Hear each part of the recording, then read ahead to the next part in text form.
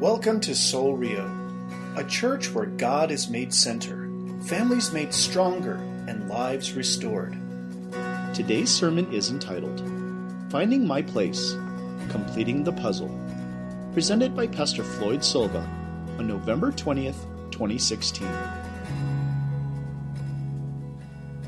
The privilege and the honor to be able to not only read God's Word together, but participate as a family, as a community of believers together in discovering all that God has for us. You know, this last week I was reminded of a simple fact that in everything that we do, in every way that we live, in our words and in our deeds, and all the things that we have in this life, that we should put Jesus Christ right at the center. That he should be all that we seek to understand. He should be all that we pursue in the essence of living this life together as a family, as in community.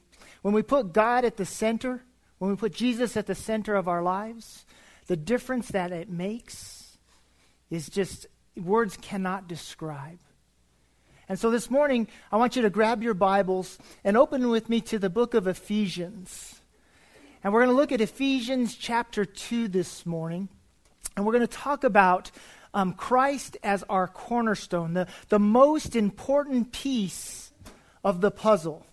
See, Jesus Christ is everything that we should kind of build from and move towards. And as we establish ourselves within not only our immediate families, but also in our church family, Jesus should be that centerpiece. In fact, I would tell you and say that Jesus is the most important piece of that puzzle. I want to start by looking at Ephesians chapter 1, and it's going to be on the screen here. And I want to read this to you because it's so important. Ephesians chapter 1. Do you have it there, Kayla, for me? Verse 22 and 23, there it is. And I want you guys to read this along with me as we look at the screens. Paul writes this letter and he starts out by saying this. He says, and he put all things under his feet, and he gave him his head over all things to the church, which is his body, the fullness of him who fills all in all. Well, this last week I looked up the translation of the word all in the Greek and really wanted to discover, well, what does he really mean when he says all? And so I looked up that in the Greek, and it's just simply this: all. All. See, when God says all, he means all. He means every person that sits in this room. He means every person that he's created since the beginning of time. Every person that he's thinking about right now that has yet to be born. See, when God says all, he means all. See, our puzzle is never complete. This life is never complete until every piece has been put into its right and proper place. And I believe, and I want to encourage you to trust in the fact and believe also that Jesus Christ is that centerpiece. He is where we begin. See, because God has put everything under him. All things he is head over. And that's where you and I should begin. Will you pray with me? Father, we thank you for this glorious day. Father, we thank you for the great privilege to be able to open up your word and to read it aloud and to talk about it and to think about it. Father, we pray that you would fill us with your Spirit this morning, Father, that you would guide us in every way. Lord, we need to hear your voice. We need to be moved by you. So, Father, as we read your word, speak to us. Help us to listen attentively. Help us to seek and desire and to understand all the things that you have for us as your children, as your people, as your creation. Lord, we thank you for your great love for us, and we love you. In Jesus' name, amen. Well, I want to read in Ephesians chapter 2, and I want to take the portion of it starting in verse 11 through 22, and I'd like to read this together. Starting in verse 11, He says, therefore, remember that at one time you, Gentiles in the flesh, called the uncircumcision by what is called the circumcision, which is made in the flesh by hands. Remember that you were at that time separated from Christ, alienated from the commonwealth of Israel, and strangers to the covenant of promise, having no hope and without God in the world. But now, in Christ Jesus, you who once were far off have been brought near by the blood of Jesus Christ. For he himself is our peace, who has made us both one and has broken down in his flesh the dividing wall of hostility, by abolishing the law of commandments expressed in ordinances, that he might create in himself one new man in place of the two, so making peace, and might reconcile us both to God in one body through the cross, thereby killing the hostility. And he came and he preached peace to you who were far off, and peace to those who were near. For through him we both have access in one Spirit to the Father. So then you are no longer strangers and aliens, but you are fellow citizens with the saints and members of the household of God, built on the foundation of the apostles and prophets, Christ Jesus himself being the cornerstone, in which the whole structure being joined together grows into a holy temple in the Lord. In him you also are being built together into a dwelling place for God by the Spirit. See, there are several things that you and I can gain from this passage to better understand why Jesus should be the central figure in our lives. He should be the centerpiece in our puzzle. See, life can be very puzzling. It's hard to really understand some of the things that we encounter, some of the tough moments that we experience. But when we put Christ at the center of all of that, we can have a better understanding of this life that can be so puzzling. See, the first thing that we see here, and it's an important part of understanding our relationship to God and to Jesus. In verses 12 and 13, Jesus brings us near to God. He says, remember that you were at one time separated from Christ, alienated from the commonwealth of Israel, and strangers to the covenant of promise, having no hope and without God in the world. But now in Christ Jesus, you who were once far off have been brought near by the blood of Jesus. See, it's Jesus who brings us near to God. It's Jesus who brought us close to God.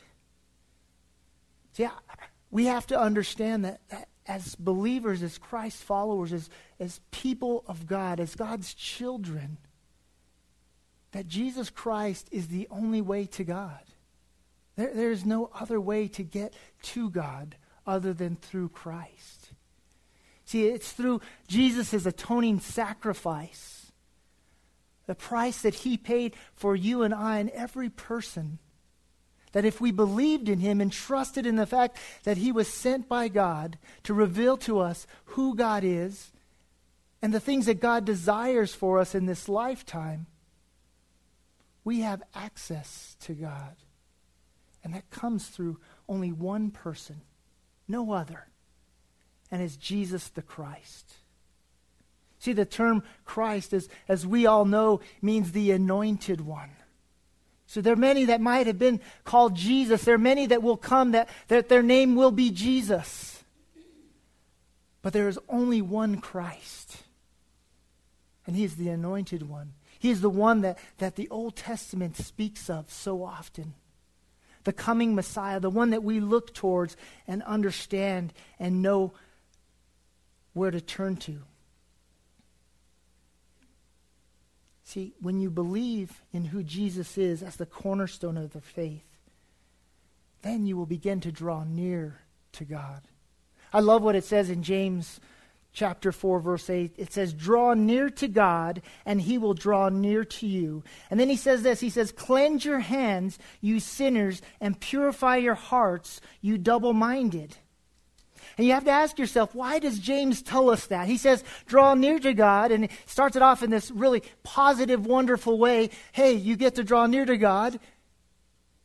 And then he says, cleanse yourself. He says, wash yourself. And then he says, don't be double-minded.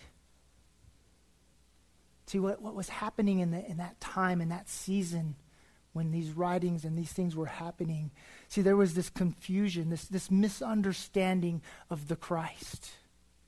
There was this misconception of who God was and who God is, and they started blending all their traditions, and they became worshipers of other gods.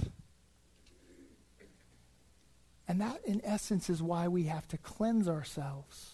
We have to remove the idea and the mindsets of some of the traditions, the ways that we have been raised, and put them aside. And we need to put Jesus first. And we need to draw near to God, and he will draw near to us.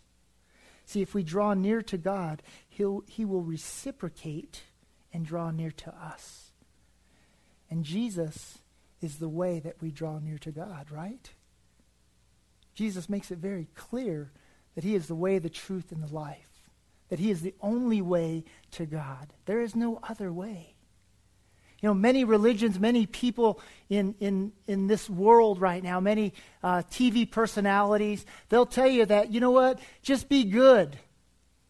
You know, there's many ways to God. You know, it doesn't matter what you believe, as long as you believe. But see, that's not the truth. That's not the truth of God's word. See, if we want to draw near to God, the only way that we can draw near to God is through Jesus Christ. And he says it right here. He tells us this. That the only way that we can do that is through Jesus Christ. Well, what do we do? How do we do this? What does it look like to draw near to God? You know, in our minds we might be thinking, well, what does that look like, Floyd? How do I draw near to God? Does it mean I got to come to church every Sunday? Does it mean I got to be a good person and live a life that's just perfect and wonderful? I believe God's word teaches us that it's simply that we believe and we trust in Jesus Christ. He is the perfecter and founder of our faith. And we worship him, we honor him, and we live a life that is obedient to his commands. And as we draw near to God, he will draw near to us. And as we do this, we will see the fruit of this. And I think this is the best part of being a believer, a follower of Jesus Christ. It's simply that Jesus will give us peace. See, in verse 14 and 15, he says, "For he himself is our peace, who has made us both one and has broken down in his flesh the dividing wall of hostility." Yeah, think about that passage right there a little bit. And then in verse 15 he says, "By abolishing the law of commandments expressed in ordinances, that he might create in himself one new man in place of the two, so making peace."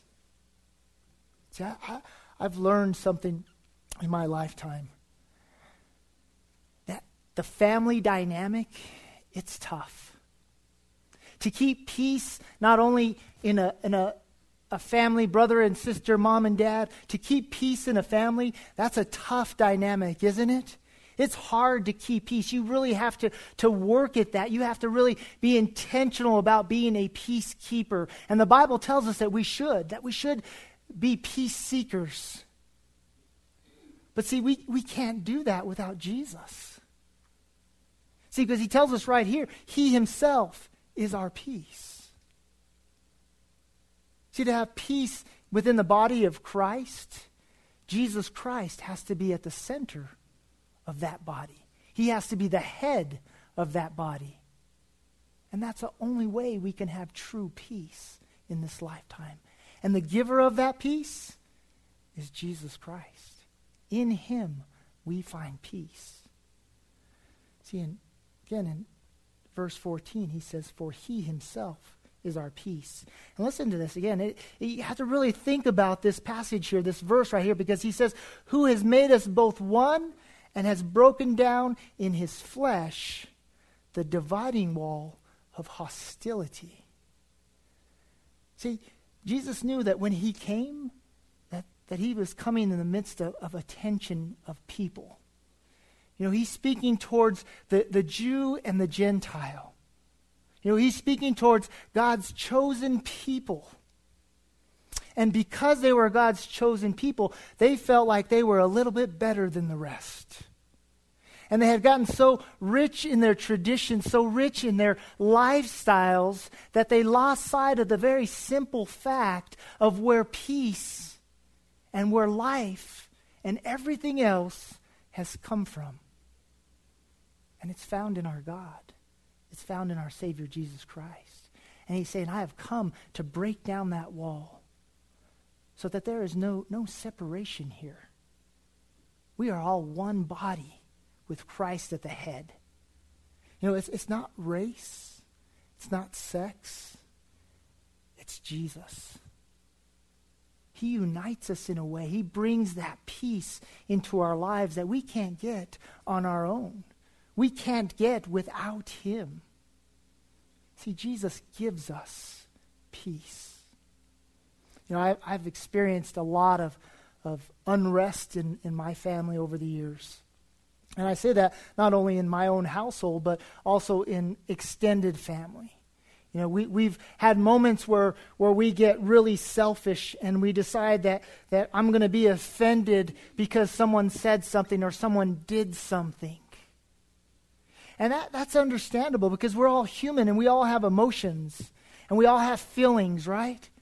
I'm assuming you all do, right? We all have feelings. Can you agree with that? You should have seen a lot of head shake. Yeah, I got feelings.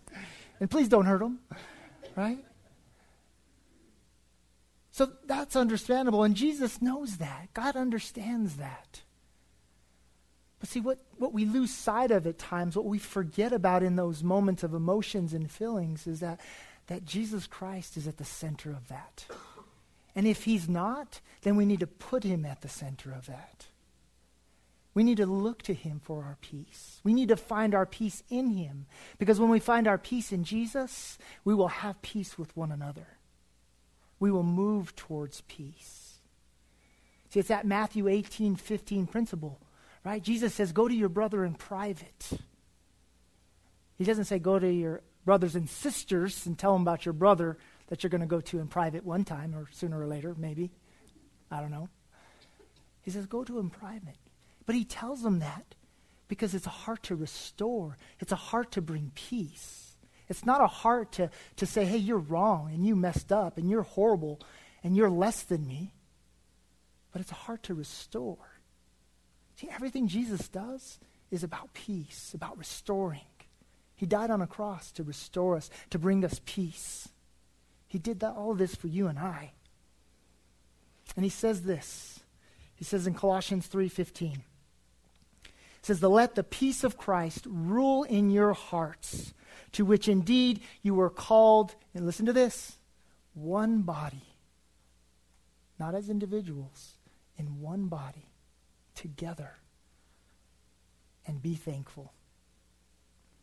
See, this is a season that we talk about Thanksgiving. You know, we're thankful for a lot of things. God says, let the peace of Christ rule in your hearts as you were called as one body, and be thankful. See, the peace of Christ should rule our lives. You know, I had a very good friend tell me one time, and I'm quoting him, he says, a life not ruled by the peace of Christ can never be a life that reflects the character of God. Do you agree with that? A life not ruled by the peace of Christ can never be a life that reflects the character of God. That's a powerful statement. I'll tell you, this man that shared this with me, shared with me at this moment in his life when he was probably going through the toughest moment he had ever gone through in all of his life. This man had every right to give up on God. He had every right to be angry and bitter and mad and upset in the world's eyes. But yet, because he let the peace of Christ rule in his heart, he could make a profound statement, and not just make that statement, but actually live that statement out. See, Jesus will give us peace. He is our peace giver. See, what we have to realize is that we've been given this peace, each and every person. Jesus has come so that you and I can have life and life more abundant, so that we can have this peace. And he's given us this gift free. Ephesians 2:8 says, "For by grace you have been saved through faith, and this is not of your own doing. It is the free gift of God, and not a result of works, so that no one may boast." See, my friend that made this quote, that said these things, he wasn't boasting on himself. He was boasting on the things that God had done in his life. And he knew that even in that toughest moment, that God would give him peace, that God was his peace in that moment. See, by Jesus doing what he did for us on the cross, he gave himself. He gave all of him, fully surrendered, fully sacrificed for each and every person in this room. And it's all because of Jesus. That's why Jesus has to be that cornerstone. That's why he has to be the central figure, that key piece in this puzzle. And because he did all of this, Jesus has given us access to a new family. You know, it's interesting because as my kids get older, seasons change, right? You know, when they're little, you change their diapers, and then when you get old, they change yours, right? But in the middle of that, there's these natural transitions that kind of come in when Jesus is at the center of your family. All right, so when they're little, you're teaching them the Bible stories, right? You're teaching them how to pray. You're kind of guiding them along. You're correcting them, and you're doing all the things that a parent would do. And that's great, and that's wonderful, and we should all be doing that. You know, spare the rod, spoil the child kind of mindset. The Bible says that, all right? Not me. But then as they get a little bit older, we see this change and this transition because they become their own individual. They become a young man and a young woman, and they start to discover things that they hadn't discovered or realized at an earlier age. And in the process of that, as parents, as family members, our mindset has to change along with that. See, because I can't necessarily tell my daughter or my son the same things that I told them when they were 5 years old, or even treat them like they were 5 years old. Now it's a new season as God is shaping them and guiding them and showing them things. Now it's kind of more like a season of discipleship for us. Now it's my responsibility to them, but not for them. See, when they were little, I was to a degree responsible for them because they weren't at an age of accountability, an age where they really understood who this Jesus was and who this God was. My responsibility was to guide them towards that path and push them in the way that they should go. But as they get older, now it becomes like you and I. See, I'm responsible to you to share God's word with you, to point you to Jesus, but I'm not responsible for you. See, your sins, they're your sins. They're not mine. And as our kids get older, their sins will be their sins. My sins are my sins. See, but what Jesus does for us in this, and as we understand this picture of this puzzle, is Jesus brings us into this new family mindset, this new family that we get adopted into because of God's grace and his love for each and every one of us.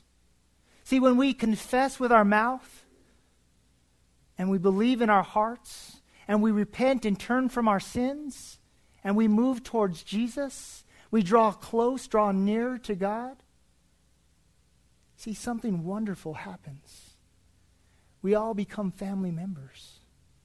So now my kids, when they take that step, when they make that moment, they are no longer, well, they really are in my eyes, but in God's eyes, they become my brother and sister in Christ.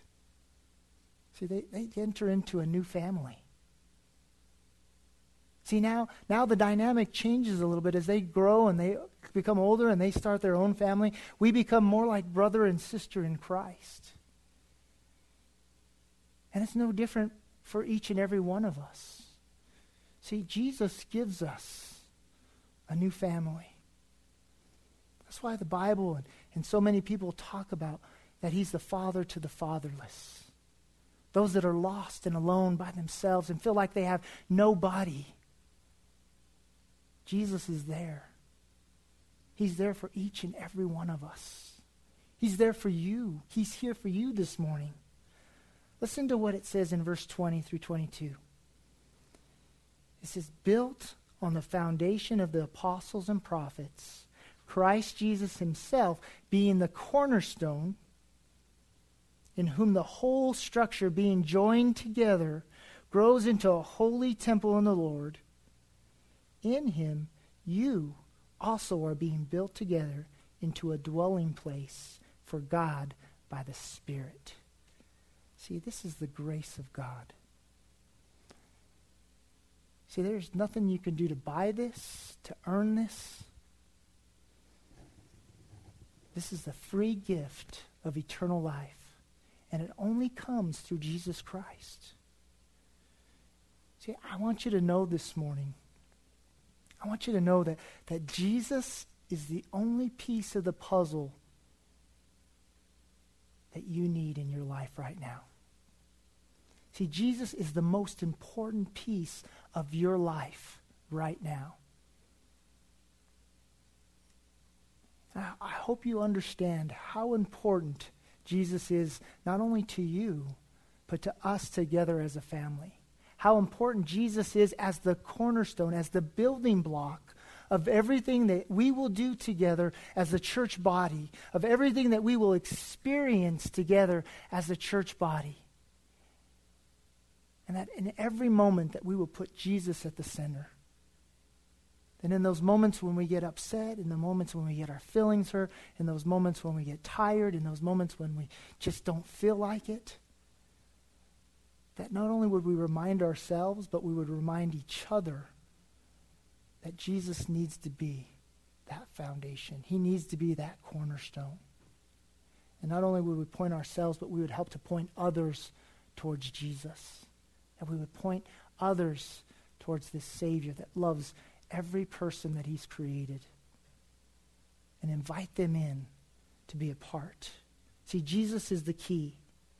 He is the one that will draw you near to God, and he will give you peace. And wonderfully enough, he has invited us into his family. And I think that's pretty cool. That's pretty cool. Well, I want us to join together as one family, and I want us to read this last passage in Ephesians 1, 4 through 10. And then just in a few moments, we're going to pray, and we're going to participate in communion together as family, as one body. If you look at Ephesians 1, verses 4 through 10.